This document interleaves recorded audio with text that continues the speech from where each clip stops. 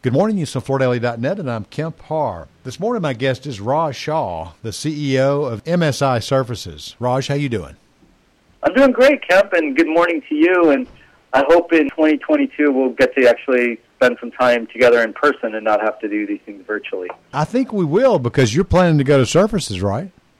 We are planning to go to Surfaces. We do have a booth and a team, and I'll be there personally as well, so I hope we get to see most of the industry for the first time in 2 years. I know it. I'm looking forward to that. So I'll see you there, and that's just going to be a little over a month away. Yes, so excited to get out to Vegas. Yeah, so let me just give a listener a little bit of background.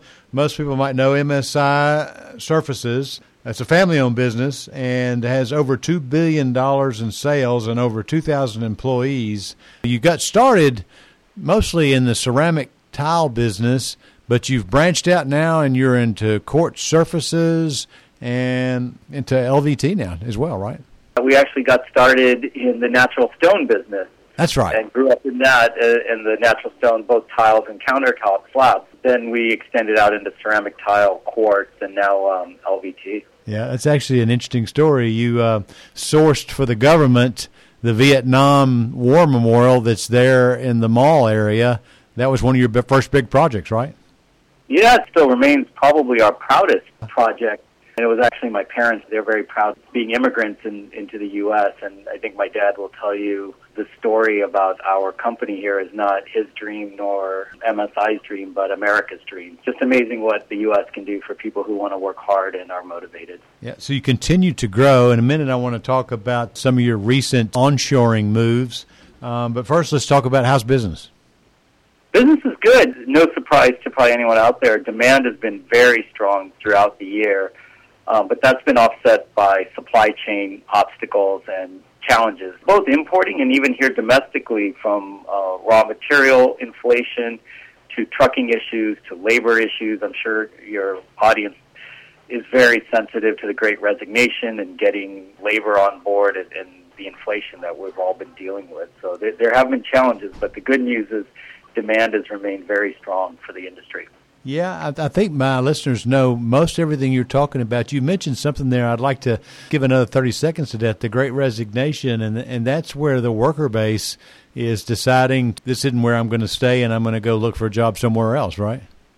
I think that's right. You know, we're noticing, especially with the younger demographic, that moving around they think of it as a merit, which, you know, all of us have to challenge ourselves to find ways to make it attractive to retain and, you know, people within our companies. So that has remained a challenge. And, you know, with the internet, technology, et cetera, I think worker and employee flexibility has significantly increased, that they can move around, they can work from home, and the options to them have become greater and greater. So the challenge remains for all of us as employers to find ways to keep them motivated and in place. That does remain a challenge. It's got to be a fun place to work, and they need to feel like they're compensated fairly, right? It's a great place to work, a place where they're compensated fairly. A big piece that we're learning is mission is extremely important to them. Cool. That they want to feel that a company has a mission and that they're a part of that mission. Right. Okay, that's the why. I like that. Exactly. So let's go ahead and talk. Well, first on this supply chain thing, I think most people know MSI Surfaces got started as primarily an importer and distributor. You have massive quantities of containers coming in. That's affected your business this year, hasn't it? Yeah, you know, as I tell our team here, that any challenge that affects everyone simultaneously is actually an opportunity, and if it's only affecting us, then it's a real problem. Right. So although it has affected the industry, I think as far as we go, you know, we've never believed in this real-time inventory concept, so we've always inventoried very heavily.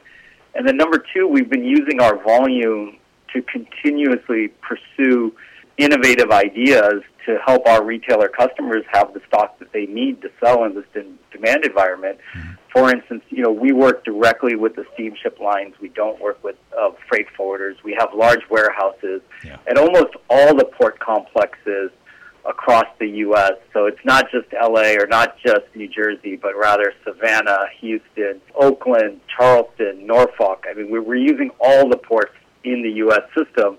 and trying to increase overall flexibility for us and for our retailer customers. So give us a rundown on how many showrooms you have and how many break points you have as far as distribution centers. Yeah, the showrooms are about 40, and we're about to go through a large expansion, adding more next year. So we're very excited about that. And as far as distribution centers, all of our showrooms are actually distribution centers, so they hold stock fairly heavily, and containers come directly to them. So they all work as distribution centers as well, too. Okay, so you got 40 across the country. You seem like a genius now in that 2 years ago you made your first move to onshore by acquiring a quartz slab facility in Latta, South Carolina, mostly countertops there, right? That's correct. It's 100% countertops for our quartz slabs that are made there. Yes. So those are man-made countertops. And then in October, you announced that you were buying Rock Plank, a LVT producer in Cartersville, Georgia, and they were one of the first factories, foreign-owned, that got started in this wave of onshoring, right? You're absolutely right. I mean, they were one of the first and still remain one of the only ones that are actually operating at what we'll call full capacity. Yeah. The team there did a great job over the last 2 years to keep, let's call it, maximum production under the circumstances of the pandemic. Technicians not being able to travel, customer support for the machinery and all that was all done, believe it or not, over FaceTime and YouTube videos and things like that. Mm-hmm. All right, so you've renamed that now, and now that factory is called Premium LVT Manufacturing, and as I said, it's in Cartersville, Georgia. That's correct. You've gone through the transition from the founders of the company? We're going through the transition. Obviously, it's only been just over 2 months since we purchased it, and we're going through the transition. We're working hand in hand with the prior owners. They have a ton of expertise. I think we're going to be working together for a while to come. I got you. Okay, so they made a product called Rock Plank. I'm thinking that you're integrating this and coming up with your own brands and kind of probably shifting that product strategy, aren't you? That's correct. We do have our own brand, Everlife, and the factory will start producing Everlife product here fairly soon. We're just working through we wanted to honor all the commitments that were made by the prior management team to the customers out there. Okay. And hopefully we can work with them in the future as MSI customers. Okay. And this is mostly SPC, if not all, right? It's 100% SPC, that's correct. You say it's running at near full capacity. It is. Part of the discussions we had with the prior owners was expanding the facility, so we're working on doubling the production capacity of the facility here in short order. But again, with the pandemic, everything is tougher than it needs to be, but we're working our hardest to see what we can do. All right. What's your outlook for next year? We remain very bullish. We do think the demand for home improvement products is going to remain strong next year, especially, unfortunately for the wrong reason. If this Omicron thing becomes a bigger thing, then it's for the wrong reason, but home improvement will again come into the limelight, and all the macro factors causing home ownership to increase continue to stay in place. So we're very bullish. We do believe the supply challenges are not coming to an end anytime soon. Right. So I think it's going to be end of 2022, even early 2023, before we start talking about normalcy on the supply side again. All right, Raj, well, I appreciate you giving us an update. I've been talking to Raj Shaw, the CEO with MSI Surfaces, and you've been listening to Kemp Harr and FloorDaily.net.